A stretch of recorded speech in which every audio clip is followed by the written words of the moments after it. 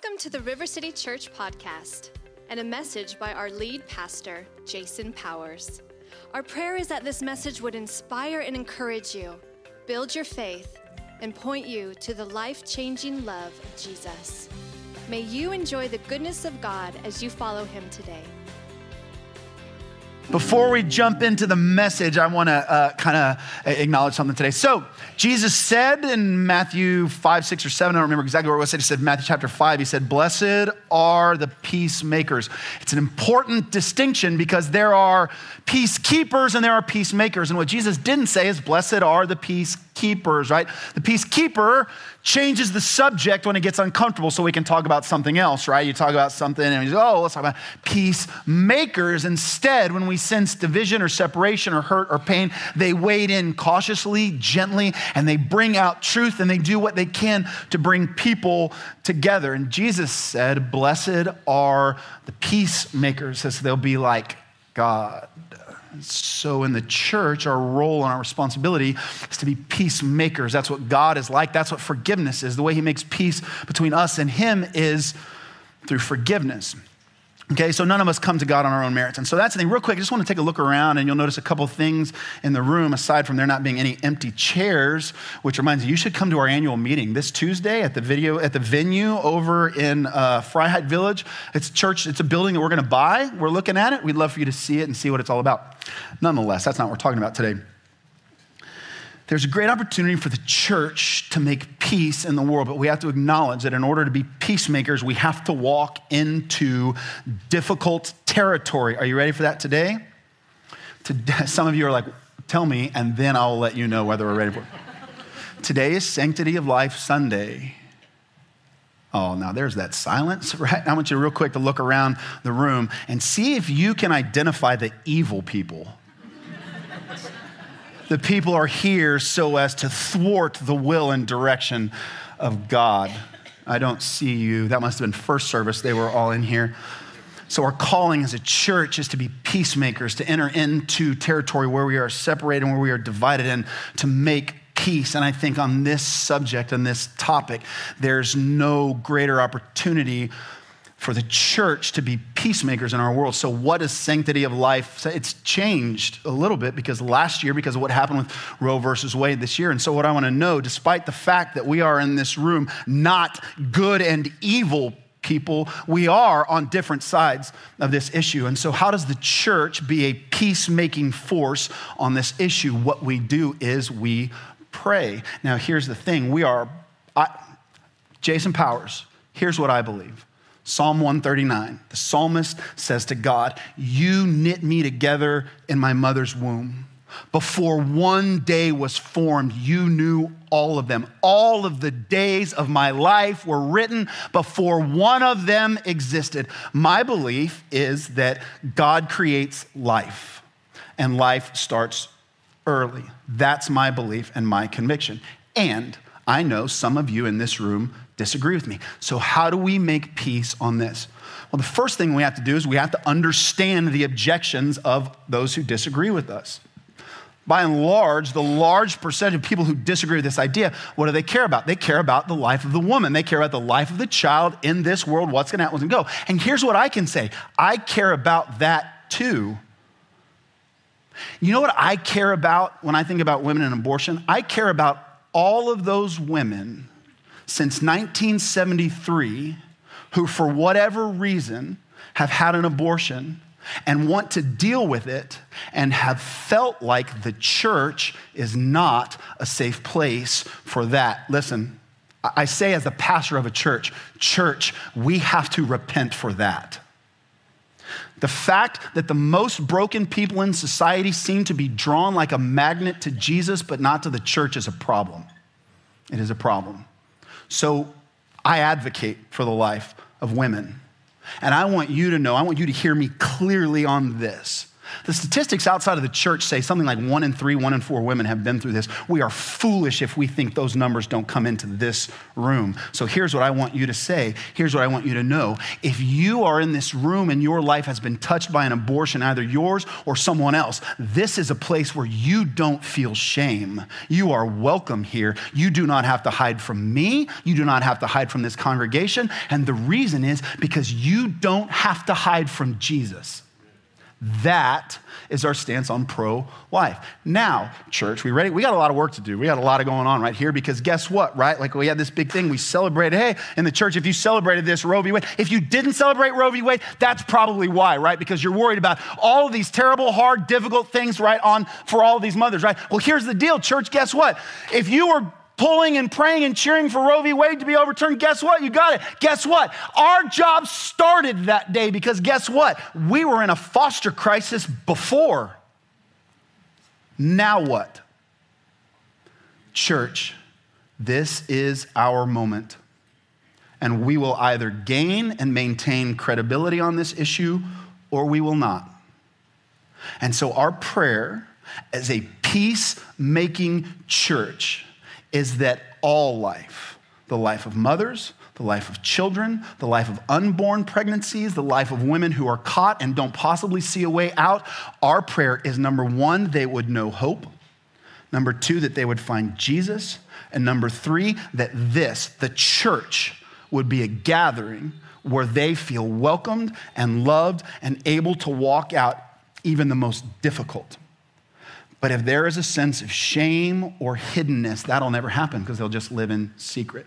This is not that place, right? Let's pray. Jesus, we thank you that you created us here. We thank you that you love us. We thank you that you have a purpose for our life. And Jesus, we acknowledge that we need you.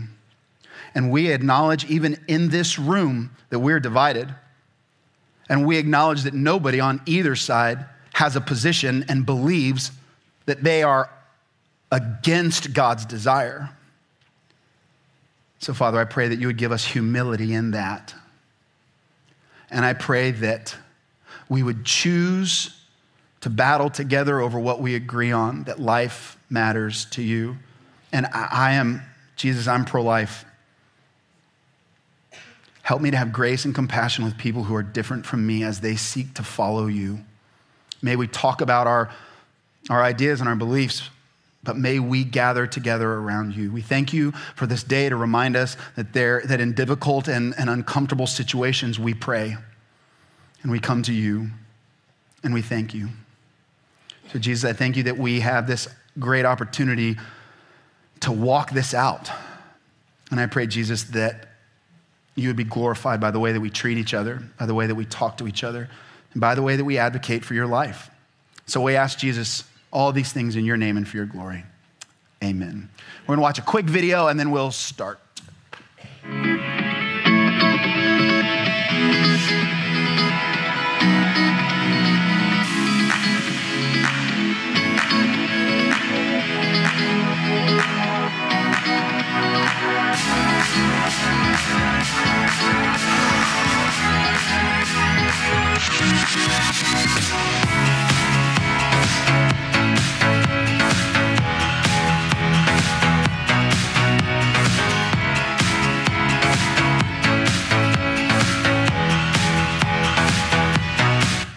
It's really okay to disagree.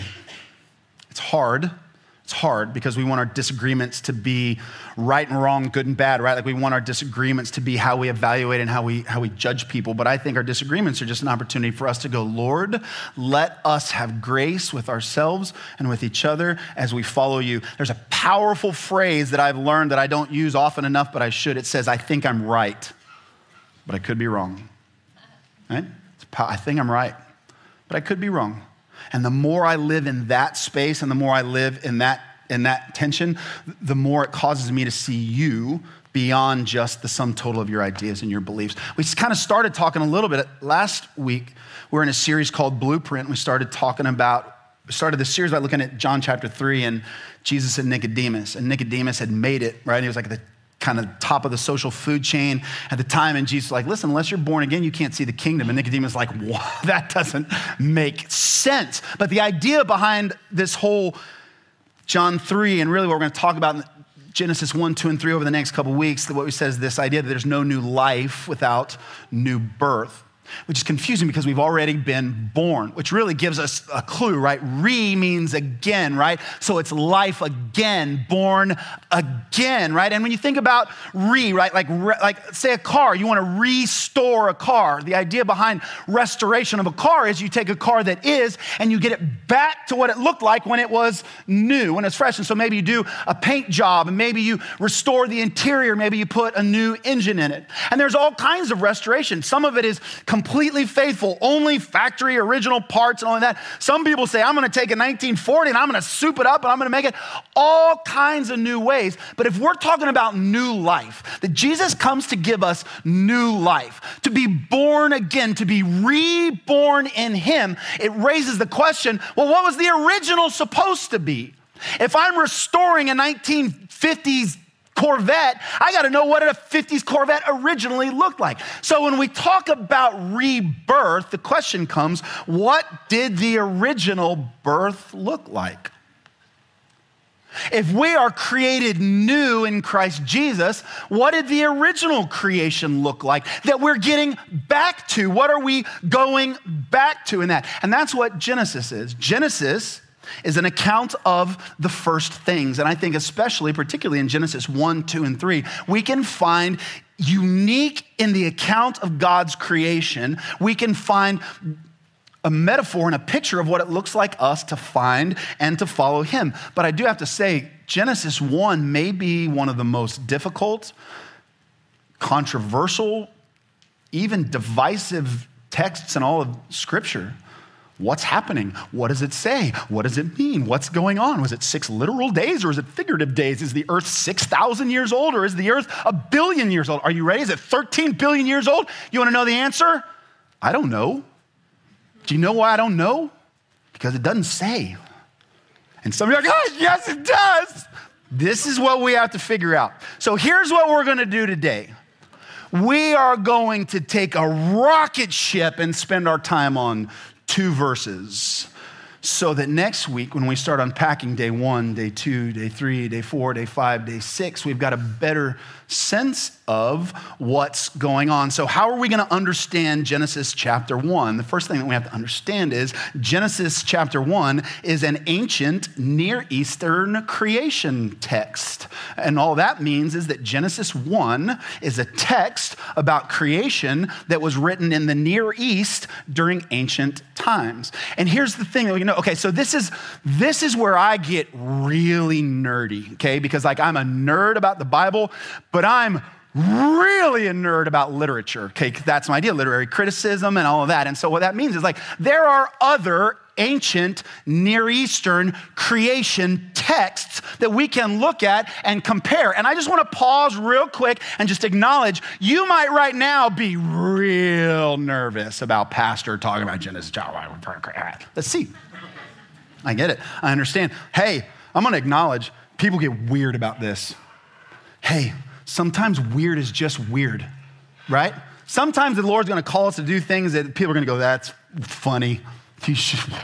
Forgiveness, that doesn't make any sense, right? But sometimes weird is just weird. And I think some of the things that we've done with this passage are just weird, right? So let's look at some other ancient Near Eastern creation texts and let's see what we can learn and see what we have to find out about Genesis chapter 1. If you go all the way back to kind of Babylonian times, right? And there's this creation myth, it's called the Enuma Elish, right? And so what we want to do is we want to see kind of these myths and see what elements kind of pop out. So in this Enuma Elish, this ancient Babylonian thing, what we have is the beginning of the story, what you'll find in a lot of accounts is swirling waters, right? Like dark primordial waters and some manner of God rising out of the waters. That's what we find in the Enuma Elish, right? This god Marduk, this Babylonian god Marduk, they're always like associated with the elements. He comes out and the first thing he does out of the swirling waters, he takes a spear and throws it right through the heart of this other god.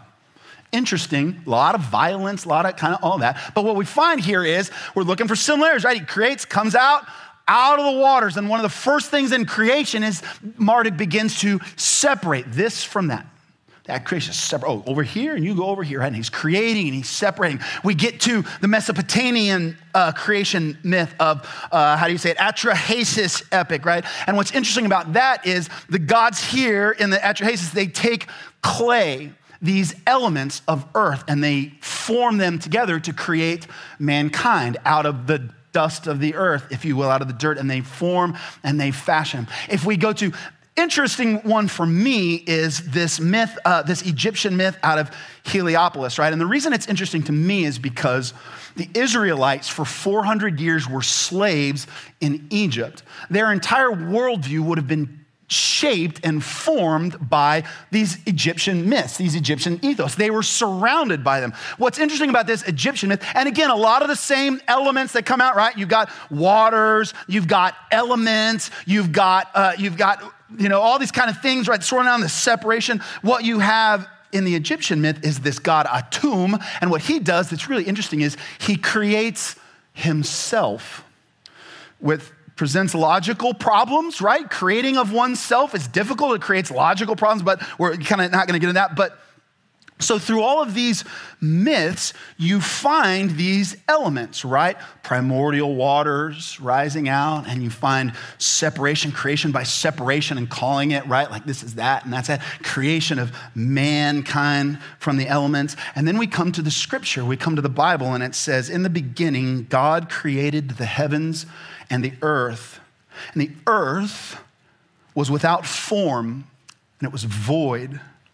And darkness was over the face of the deep, and the Spirit of God was hovering over the face of the waters. You see the similar elements in this creation account in the book of Genesis. Obviously, there are certainly some differences too, and what I would say is those differences are what's significant. The differences are what, to me, gives veracity to this story. But here's the question, right? Does it cause difficulties to you to find out that there are these common elements in extra Christian, extra biblical stories out there? And it makes you nervous. You're like, oh my gosh, maybe we just borrowed this and it's not real. And that's exercise. Say we all walk outside the door right here and we go out and you hear boom, and you look out and there was a car accident and the police come, right? And someone that was standing over at the corner of the building is like, that guy come flying this way and it was going 100 miles an hour and there was danger. Person over here says, no, the guy turned left out and they went. What we can agree on, there was a car accident. That car got T-boned. That car did the T-boning. And really, for some things, that's enough. So when we find stories from all over the world that have common elements, rather than making us doubt those, what they do to me is they cause me to believe them.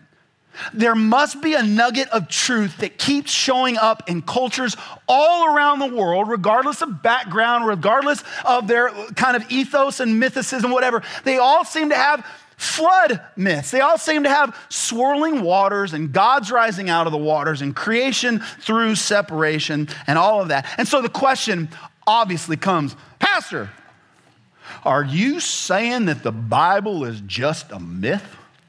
And that it's not literally true? You want to know that. So where did Genesis come from? I'm going to answer it directly and plainly, everything that you're wanting. Genesis is not an eyewitness account. That's really important, okay?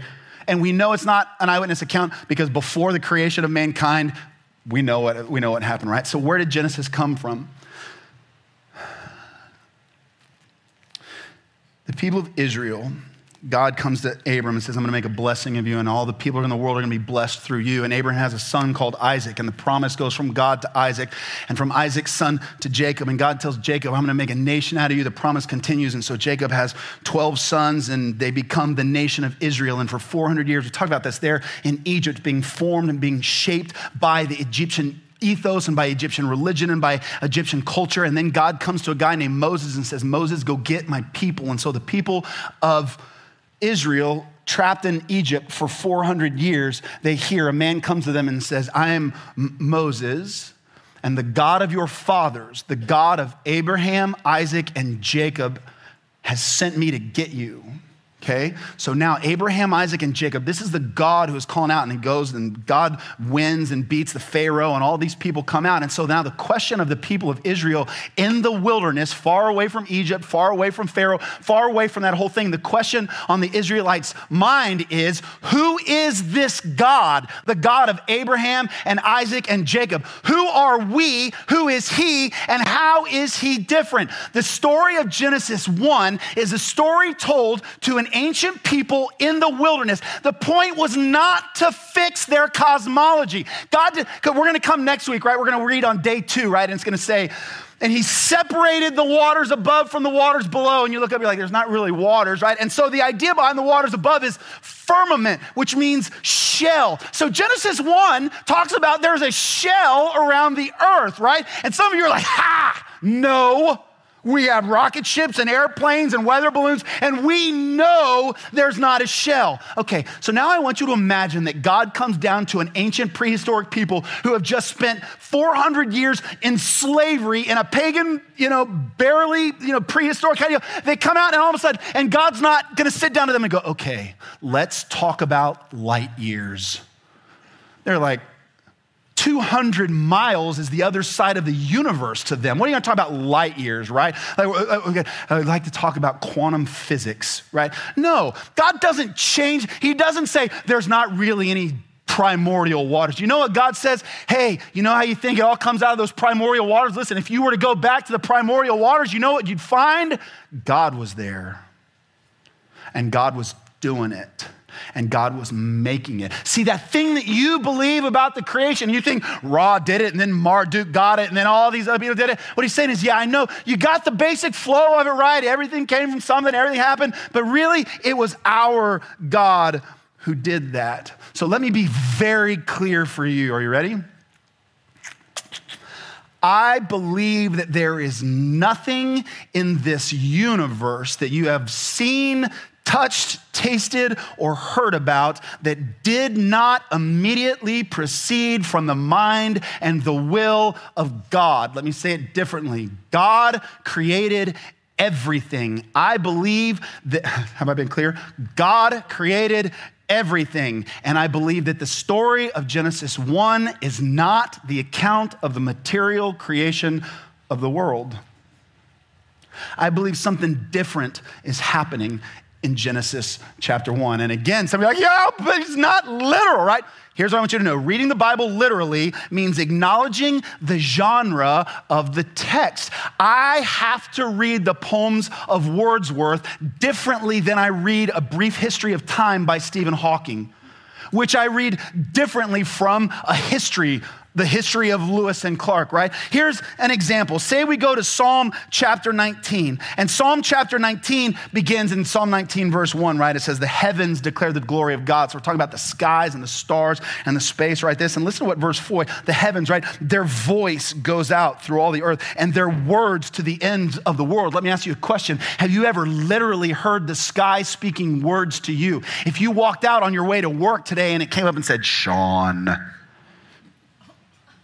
you'd freak out. Listen, in the heavens, he has set a tent for the sun. Is there really, if you were to chase the horizon far enough, would you find a tent where the sun slips into each night? It would have to be a big tent, heat-proof, fireproof, for sure. Or is Psalm 19 trying to poetically convey something that is significant and is special far beyond where the sun goes at nighttime? Psalm 19 is a poem to be read as poetry with imagery and with metaphor. And we don't have a problem with that. We read that and we look at it and we know. Let me read you Isaiah chapter 6, verse 1. In the year that King Uzziah died, I saw the Lord sitting upon a throne, high and lifted up, and the train of his robe filled the temple. Now, this is different than Psalm 19, right? You know how it's different? Because it has a date. In the year that King Uzziah died, I can go back and find the year 647 BC, and the King Uzziah died. And so what this does is it places us in a time and in a space. This is not written like mythology. They didn't have Harry Potter as a literary genre, right? Where you place myth in time and space, right? This is given an account as time and space. And it looks different. It reads different. We have to read history differently than we read poetry, differently than we read letters. So it's important that we know what's going on in here. So Genesis 1, and I'm gonna unpack way more of this next week, is a literary genre that we called elevated prose. Lots of poetry, lots of repetition, lots of metaphor and symbol. You getting nervous yet? God created everything. God made you. Another thing happens. If you brought your Bible, if you didn't, you can look on your phone, right? So I read. This send right here means that this Bible is the English Standard Version translation, okay? Your Bible may say NIV, New International Version, or New American Standard, or the Ryrie Study Bible, or whatever, New Living Translation, whatever, all those things. The Bible wasn't written in English. The Bible was written in Hebrew and Greek and Aramaic and along this. And what that means is that the Bible that you read today and the Bible that I read today has been translated. And translation is an act of interpretation.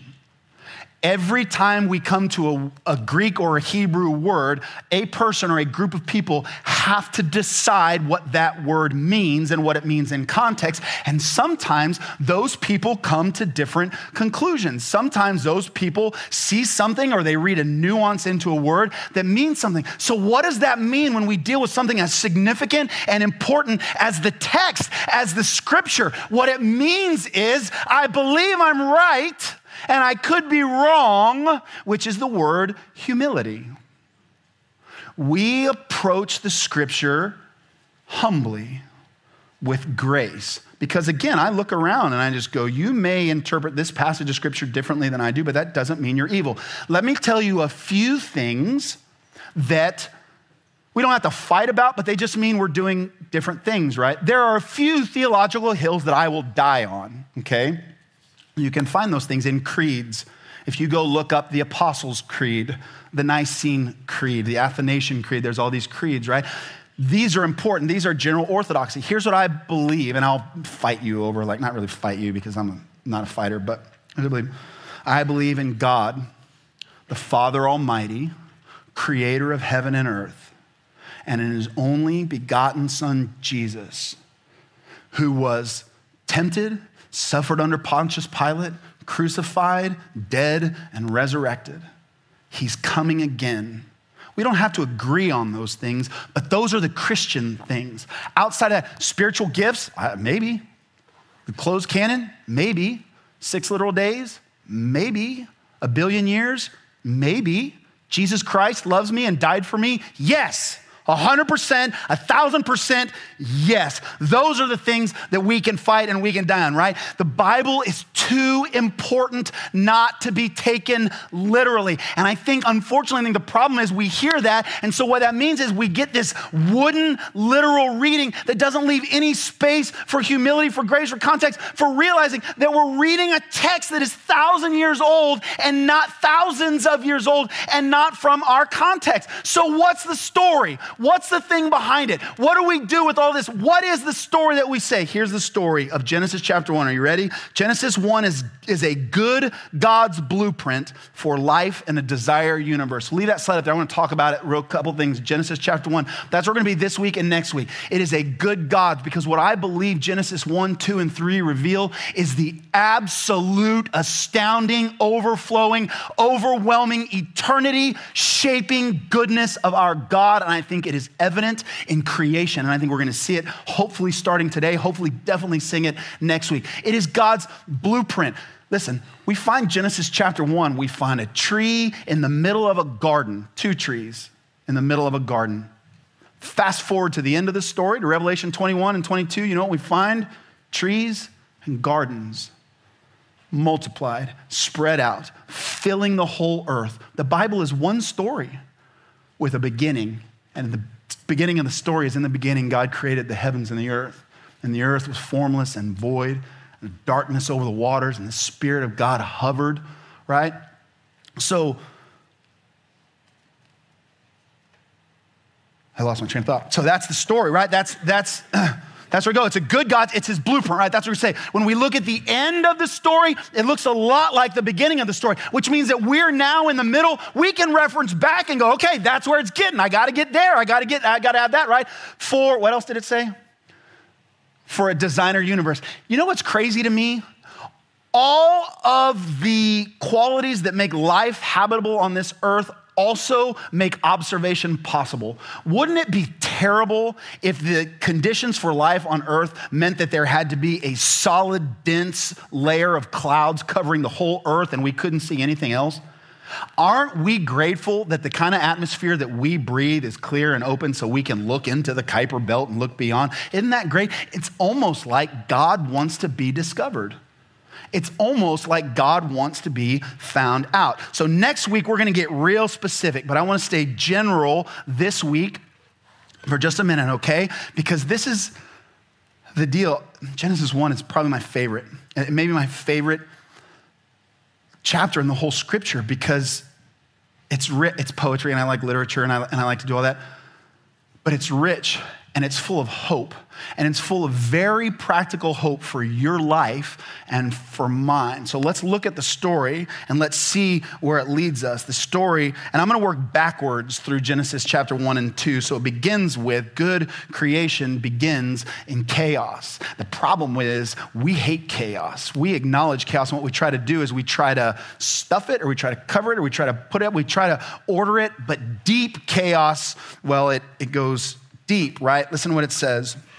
The Spirit of God was hovering over the face of the waters. And if we go back to the first part of 2, we find that there was darkness around the water. So in the beginning, God created, and what we're told is that the earth was empty and it was confused and there was darkness, but the Spirit of God was there. And then this is different from other account epics, right? Like the Enuma Elish finds these gods kind of like coming out of the waters, like born in chaos, right? Like rising out of this. Like at no point do we find these turbulent waters creating or issuing forth our God. From the beginning, our God is hovering over the waters. Now, hovering is one of those words. What does hover mean, right? Like we live in a day of hovering parents, right? Don't wear that. You're like, Mom, I'm 27 years old. Let me wear the shirt I want to wear, right? All of the things that we're working on and we're covering over, right? Well, when we read that out of chaos, right, let me get to the book of Deuteronomy. Genesis, Exodus, Leviticus, Numbers, Deuteronomy. It's the end of the Torah. It's into the first 5 books. Deuteronomy chapter 32, okay? Because here's the deal that it says, right? In the ancient Near Eastern creation myths, we find these gods rising out of the water. Here it says there's hovering over the water, but what does that mean? Well, let me give you a description where those words, and again, a lot of this is linguistic, right? It goes back to the Hebrew. What does the Hebrew mean? How is it used? So here's how those Hebrews words are translated, okay? Deuteronomy chapter 32, starting in verse 10. He found him, he's talking about Israel, about the people. He's personifying this nation, okay? He found him in a desert land and in the howling waste of wilderness. Do you sense the chaotic similarities, right? Swirling waters, dark, formless, and void. He found Israel in a desert land and in the howling waste of wildness. He encircled him. He cared for him. He kept him as the apple of the eye. Now listen, here's where that idea of hovering over waters come from. Verse 11. Like an eagle that stirs up its nest, that flutters over its young, spreading out its wings, catching them, bearing them on its pinions, the Lord alone guided him. No foreign God was with him. So now we go back to this creation of Israel. And what does it say? Hovering over the waters isn't hovering to go, you're wearing the wrong shirt. To hover over the waters is a picture of a mother bird tending to her chicks, covering them, keeping them warm, bringing them safe. They can hear her heartbeat. She can feed them. All of those things. The Spirit of God hovering over the waters is a picture of grace, of love, of compassion, of presence, of God's goodness in our space. The primordial waters are scary, and our God is present and hovering and watching. And what that means is that God redeems. What that means is that the chaos in your life, the Spirit of God is hovering. So where's your chaos? Do you have relational chaos? Is your relationship with your kids or with your spouse or with your parents or with your coworkers, is it breaking down? Is it chaotic? You don't know where it's going. You don't know where it's coming. What I would say to you is that's always where God's good creation begins. That's also the problem, church, when we pretend that we have it together more than we do. When we make our acceptance to God based on our behavior before others, the problem is we hide our brokenness, we hide our confusion, we hide our pain and our hurt. And the problem with that then is, how do we talk about grace if we don't talk about brokenness? How do we talk about forgiveness if we don't talk about our sin? How do we talk about God being good if our whole story is that we are good? What I want to say for you is that very spot in your life where you're struggling, where you're wrestling, where you feel lost and out of control, where you feel hopeless and scared and afraid, what Genesis 1 tells me is there is a Spirit of God, the Holy Spirit, hovering over that place, desiring to me. So what happens when the Holy Spirit hovers over the place? Good creation begins in chaos, and it addresses the problem of confusion and emptiness. We're going to have some fun with Hebrew here in a second, but first I want to read Genesis 1, the first part of verse 2. It says, the earth was without form and void, and darkness was over the face of the deep. That word, without form and void, it's two words in Hebrew. Those two words are, I want you to say them with me, all right? We don't do this often, but these are fun words. Say tohu. Good word, right? Tohu. Say wa. Bohu. Tohu wa bohu. You can say it with any inflection that you like. It rolls off the tongue, right?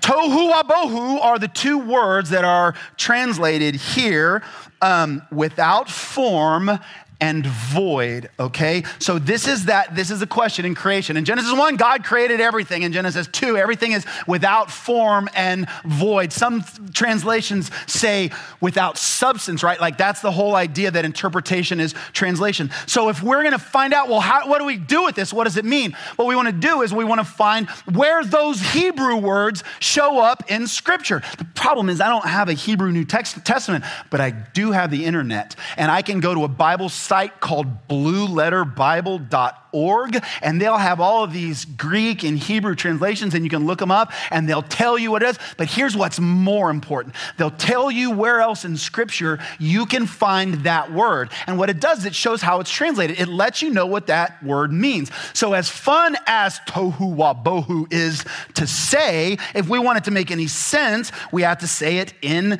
English, right? So let's go. Another place where tohu wabohu is, you can't stop saying it once you say it. Verse 34, and I'm going to read a passage of Scripture just so you can get the flow, right? You can sense what's going on here, and I'll cue you in on tohu wabohu. Ready? Isaiah 34, starting in verse 8, this is a prophecy. For the Lord has a day of vengeance, a year of recompense for the cause of Zion. Zion means Israel. And what he's saying here is we're at a place where God's people, Israel, have been oppressed. And what we find is God's getting involved. So the question now is, what does God do when he gets involved? Okay? Verse 9, and the streams of Edom shall be turned into pitch. That's tar. So I want you to imagine you go down to Landa Park tomorrow, and you know where the streams of the Comal River, it comes, there's that place, right? I want you to go tomorrow, and instead of the streams of the Comal River coming out of that place, it's tar, thick, black tar, and it's just gonna keep coming, and it's gonna fill all the river. That would be gross, right? It would certainly change the economy around here, wouldn't it? It would be a bad thing. Let me ask you this question, very important. Would the Comal River turning into tar, would it cause all life as we know it to cease existing? Would we all vanish? Would we like dematerialize? Or we just have like a hard time and we have to figure it out, right? Okay, good. You're thinking through this well. Night and day it shall be quenched. Its smoke shall go up forever. From generation to generation it shall lie waste. None shall pass through it forever and ever. He's talking about their enemies, and he's saying it's going to be terrible. But the hawk and the porcupine shall possess it, and the owl and the raven shall dwell it. He shall stretch the line of confusion, tohu, He shall stretch the line of tohu over it and the plumb line of emptiness. Wabohu. Confusion and emptiness. If the Comal River turned to tar, it wouldn't cause life to cease to exist immediately, but it would sure cause confusion, and it would cause life in that river to be empty, wouldn't it? So the picture of creation is not nothingness. It is not amaterialism. It is materialism without purpose. It is material without form. It is material without void. Now, does that mean that God didn't create everything? Does that mean that I just said that it didn't exist, that it was a problem? No, I said God created everything. There is nothing that exists that doesn't exist. And Genesis chapter 1 is a different story. We're going to find that story next week. You should come next week. We're going to talk about that. It's going to be good. Right? So here's the question, or here's the thing, right? God gets involved in places of confusion and emptiness. What does that mean for your life? Are you confused about your purpose? Parents, I have teenagers. It's a hard time to be parents of teenagers. Your teenagers ever confused about things, about identity, about sexuality, about relationships? I want you to know where there is confusion, the Spirit of God hovers over waters. If you try to beat and discipline your kids into compliance, you may get a compliant kid, but you won't find a kid that's not confused. Give your kids to Jesus. Talk to them about the truth. Talk to them about love and grace and design and purpose, and show them the scriptures. Show them Genesis chapter 1. But when you find confusion and emptiness, listen, you can't fill their emptiness. Do you know why? Because you're empty too. I mean, you got stuff. You got more stuff than your kids, because kids, they don't really have much, but it's up to us to give it to them, right? But what I'm just saying is you have your own emptiness that you need the Lord to hover over. You have your own confusion that you need the Lord to clarify. And that doesn't mean I don't point at my friend Scott and go, Scott, you're confused about God's purpose and plan for your finances. But I do that as a person with my own confusion about finances and life and purposes. And do you see the humility that that brings when we realize, right? That's why we say our confession every week. We're badly broken. We need that. Because if we're not broken, the very best that God's love will ever be for us is an idea. Because until I know that God loves me where I'm at, it doesn't feel like love, or it won't feel like love. So God is searching and he's confused. And so here's what I want to say. If you're here today and maybe somebody drug you here and you're not sure, or you're not even sure, you're like, oh my God, I can't believe in a 6-day creation. I can't believe in all that. All right, whatever. Great. Here's what I want to ask. Whatever you feel like, let's resolve that later. Let's talk about that later. Do you believe that there can be a solution for your confusion? Because what I have is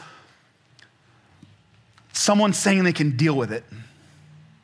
Here's what I'm saying. I got a guy. If your car breaks, I got a guy. His name's Billy. I'll give you his phone number. He's great. He fixes all kinds of stuff, right? Do you have a confusion problem? I've got a guy.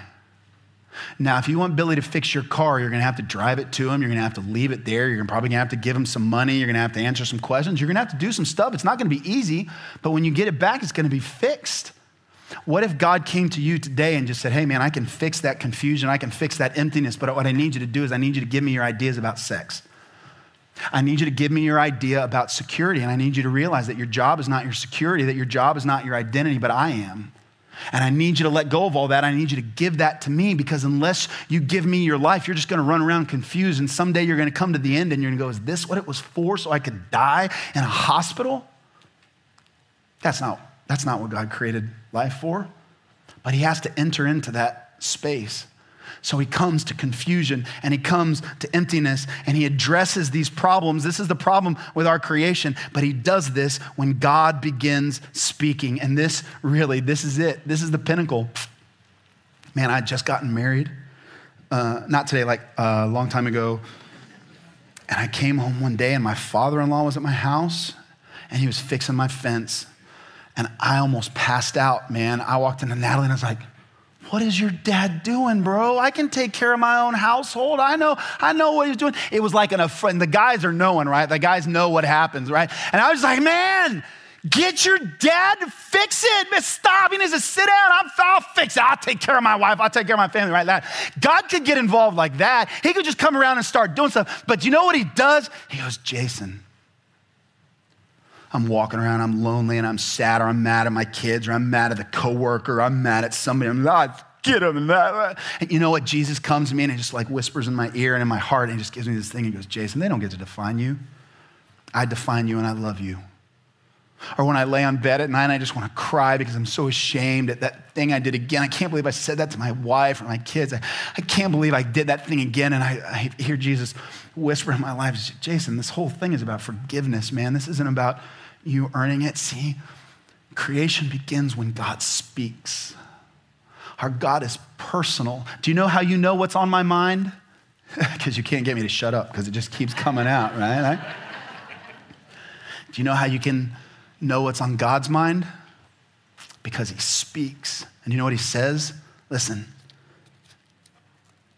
in the beginning was the Word, and the Word was with God, and the Word was God. He was in the beginning with God. Now he's talking about the Word as this like personification, right? It's Jesus. He was in the beginning with God, and all things were made through him, and without him was not anything made that was made. In him was life, and life was the light of men. See what happens when God starts speaking into your life, you start coming alive. But you know what? He's a gentleman, and there's sometimes I wish he wasn't. I wish he would just like kick the door in and like force himself on me so then I could go, oh yeah, this is so much better, but it's not. He comes and he says, will you give me your life? And you just go, no! And he goes, okay, I'll wait. And then when you have a moment and you get confused and you get empty and you get alone and you come and you're like, all right, I'll try. And he goes, great. He says, I want you to give me that relationship. Oh, but God, I'll be so alone or I'll be so afraid. I'm like, and you know what God says? Listen, are you listening? Because you think that a relationship that you give up, you can't go on without it. And you know what God says is, I'll be there. You won't be empty. I'll be with you. But God, you're not like them. He's like, I know I'm eternal and I know you and I knit you together in your mother's womb. And before one day was formed for you, I knew it and I created it and I am for you and I'm on your side and I'm better. But God, he said, yeah. I want you to know. I don't know where you're from. I don't know where you came. I don't know. There's a lot of you that I don't know in here. I don't know where you came from, but I believe with every fiber of my being, I'll stake my job and my life on this. You are here today because God is calling your name. And he wants to create something in you that is so rich and full and beautiful and fragrant and abundant and blooming. We have to say yes. We have to let him hover over our water. Now, next week, we're going to talk specifically about how that goes and how that looks. So you should come back next week and we can talk about that. But real quick, right? Next, we're going to talk about the days of creation, but until then, here's a couple things. I'm just going to hammer these real quick, right? First of all, confess your confusion and emptiness to God and ask him for new life. This is if you're in here and this Jesus thing is new to you. Maybe you heard that God was mad at you or that God wanted to make your life boring or you're doing whatever. What I want to tell you, are you listening? Please listen to me just a few minutes. I promise we'll be done in just a second. God wants to give you life, and he wants to give you the kind of life that looks like Jesus. And you know what's remarkable about the life that Jesus lived? No matter what they did to him, they couldn't crush him. They didn't stop doing things to him. He just finally won. And what we're told is that he sits at the right hand of God the Father, reigning and ruling today. And that is real, and that is eternal, and that's what he has for your life. But it begins with confession. I'm confused and I'm empty. And repentance that says, I want your way. And guess what? You don't know what his way is yet. But it's trust and it's faith. We invite him into tohu wabohu of Jason. If that's you today, don't leave without that. And it is this simple. God, forgive me. Lead me into life as you have it. If you do that, it says that he will. If you did that right now, I want you to do this. Send me a text message. It won't buzz or anything like that. You'll be fine. Text the word follower to the number 94000. I'm not going to show up at your house. I'm not going to do anything weird, right? I just want you to go on the record for someone. Just say, hey, I asked God to hover over my waters today. I asked God to bring peace to my chaos today. The second thing I want you to do is I want you to write your creation story. I want you to write I want you to write your confusion. Where was the confusion in your life? Where did you find the Spirit of God hovering over your waters? And when did it come to life? Here's the thing that's important, right? We live in the 21st century. We want to make our creation story all about us. I just picked up my bootstraps and I did that. No, you didn't. No, you didn't. The story of creation is the story of God getting involved in places where mankind couldn't get to. Your creation story is the story of God. It's the story of John 1:1. In the beginning of you was the Word. And the Word brought life and grace and peace. So write your story. Where was there confusion? Where did you find God and what difference did he make? Where do you find your peace? Where do you find your fullness? And if you find your story, if you write your story and you find that you can't identify those, that's okay too. Start asking Jesus to fill the emptiness, to fill the space. Last, speak to confusion and emptiness in Jesus' name. When you talk to your neighbors and you hear their life is confused, talk to them. It's great to talk to them about church, but talk to them about Jesus. Talking about your story. And you're like, oh, I'm not a theologian. Good, they don't want a theologian. They don't read theologians. They don't care about theologians. They want to know that it works. They want to know your story. They want to know where you find Jesus. They want to know where you find God. They want to know what God is creating all around us. And as his church, that's our story. So next week, did I mention that next week we're going to talk about the specific days? I wasn't sure if I said that or not. You should come back. It's going to be good. It's going to be neat. But listen, here's the deal. If you believe the story of Genesis 1 means that there was absolute nothing and then God said, and suddenly from a material nothingness into full right, guess what? Yeah, I think I'm right. You may be right. I could be wrong. We'll find out someday. We're not going to divide over that because here's what I know. Whether he did it 6 days or a billion years, it all came from God. And without him, there is still only confusion and darkness and chaos. That's what he came to remedy. So Jesus, we invite you into our lives to remedy those things in us. I do pray for anybody in here that doesn't know you yet. Maybe they came today because of the confusion. Maybe they came today because of the emptiness and they're looking and they're searching. And if that's you in here, will you just pray that? Father, forgive me. Jesus, fill my life.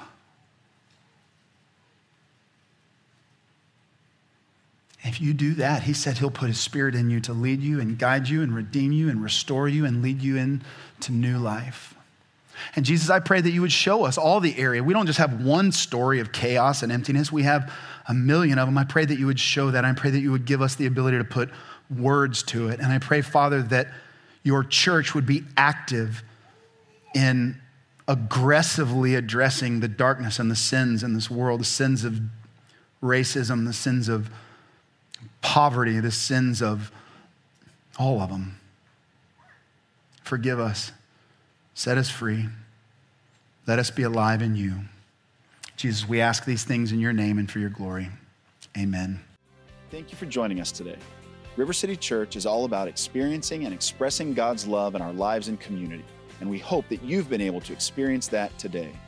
As grateful as I am that you've spent this time listening in this morning, this podcast is no substitute for full participation in a local church. I love it when River City people listen to other pastors, but it is those who show up week after week, faithfully giving their support and time and resources that make all of this possible. If we can help you get connected to a local church, pray for you, or support you in any way, click the link in the description and let us know. If you'd like to financially support the ministry of River City, click the Give link on our website in the description.